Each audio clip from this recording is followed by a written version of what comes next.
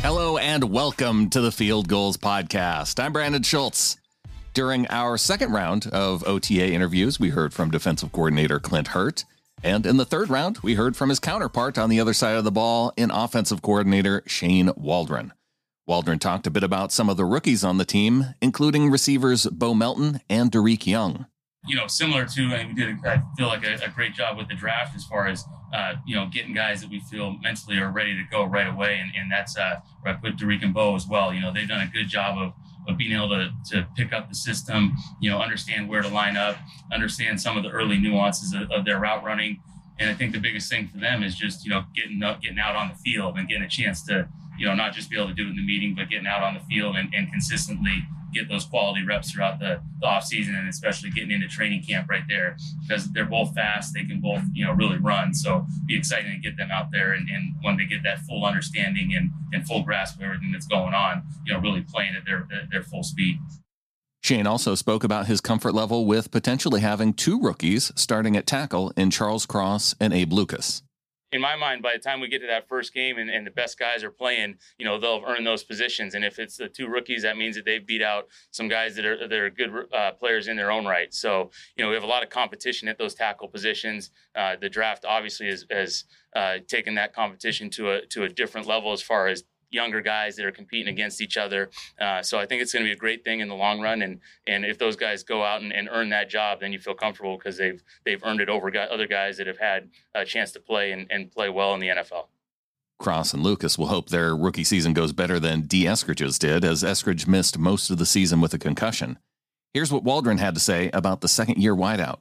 I think he's done a great job of really coming out here and stacking those blocks. And I think we saw it in spurts last year where, he had that unfortunate situation where early injury and then a kind of middle of the season or early training camp injury, then early season injury. But when he's been able to get out there and stack those days together, and he looks impressive. He looks like he always did in our evaluation of him coming out, where he's got that fast twitch ability in the routes. He's got a good toughness in the run game. And so, he's a really guy that's going into year two with a lot of room to grow just based on some unfortunate circumstances. Joining Eskridge, Melton, and Young in the wide receiver room is former 49er and Bears receiver Marquise Goodwin. Just walking in the door as a professional, I know Sanjay had some experience with Marquise, so was really high on him when he came in here in the building, about his person, about how he would fit in, and he's done an excellent job of that. And I think just like some of the other guys that are new to the building this year, how do you get into a new setting, with new guys and really be able to blend right in to the culture and to the people that are around you? He's done a great job with that. And then you get out on the field and you notice right away that this guy is fast. So it's a good starting point for a receiver. Wrapping up Waldron's comments, here was a brief update he gave on the quarterback competition. Yeah, I think those two guys are doing a great job. Obviously, Jake doing a good job as well, coming along with those guys. But, trying to demonstrate that leadership ability, whether it's in the meetings, whether it's out on the field, and doing a great job of really embracing the competition amongst themselves, right, where they're pushing each other to do a better job every single day. Of course, to everyone's delight, team comedian Nick Bellore took to the podium as well, and he spoke about linebacker Cody Barton's progress. Yeah, I hate to praise a guy like that, but he has done a great job. You could see it in preseason in the past in the brief times that he got in over the past couple of years. And it's great to see him kind of develop, as much as I want to hate him because he's just a younger linebacker. He is, one of my good buddies on the team, and he does a great job, and him and JB in there have been amazing. But maybe the most important thing we needed to hear from Bellore was the status of his YouTube show, Between Two Bellores. DK was fun. I didn't know how it would come out, but it was good. But it's funny because no one that I interviewed had ever seen the original kind of Between Two Ferns. So I aged myself, and then it also was kind of it was funny because they had no idea what the actual concept of it was. So that made for sometimes a better overall product, I think.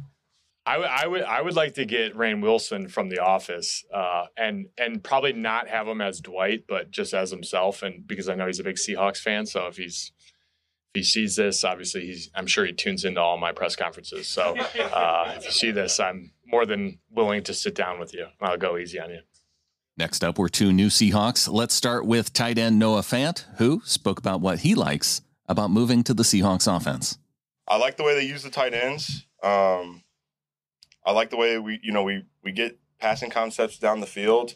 The run game, obviously, it's going to be all built off the run game, which is a huge part of the game. And obviously, the play action is going to be huge. So it's a very balanced offense, which I like. And, it's very favorable to the tight end. So it's nice. Fant also touched on the opportunity to face off against his former team in Week 1. It's going to be great. I'm excited for it. I love all those guys, playing against all the guys on the defense. But I'm going to be trying to have a big game. That's going to be something that's going to be huge.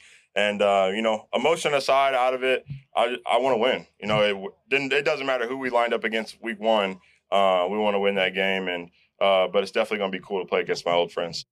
Last up was Uchenna Nwosu, who spoke about the opportunity in joining the Seahawks. It's an honor. Every time you hear about the Seahawks, you think of, championships, you think of winning, you think of, a great culture. So for me to be a part of that new, culture, that new team, that new year coming in and, creating something, making something happen, it's a blessing to be able to do it for the Seahawks, and I'm grateful. Joining Nwosu as a new outside linebacker is rookie Boye Mafe. Oh, man, that guy's a freak, man. He's got a lot of upside. I like his game. Off the field, he's a funny dude, man. Once you guys get to know him, if you ever up here, you guys talk to him, he's always smiling. He's a great guy. He loves to work. He works hard, and he's going to have a bright future in this league. And wrapping up this episode, let's hear what the former Charger has done to explore Seattle so far. Pretty good, man. I've been exploring.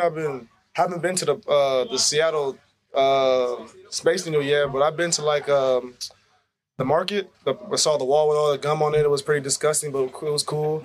I saw some people tossing fish. That was pretty cool. Tried different places to eat. It's been good. The weather hasn't really been too bad, so it's been a good impression so far. That'll do it for today's show. Thanks to Wilson Conn for producing this episode. Follow him out on Twitter at Wilson_Conn, CONN, and head on over to fieldgoals.com.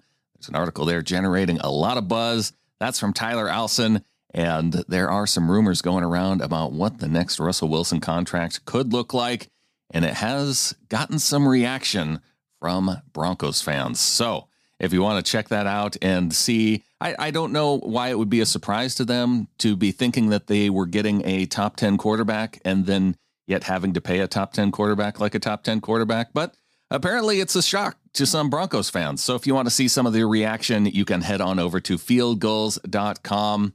I'll be back here in a couple days. I think we're going to do a new 3-in, 3-out what if with Clinton Bonner and Phil Leidick. So look for that coming up in your podcast feed. Be sure you're subscribed, sbnation.com/NFL podcasts for this show and for any of the other shows on the SB Nation network.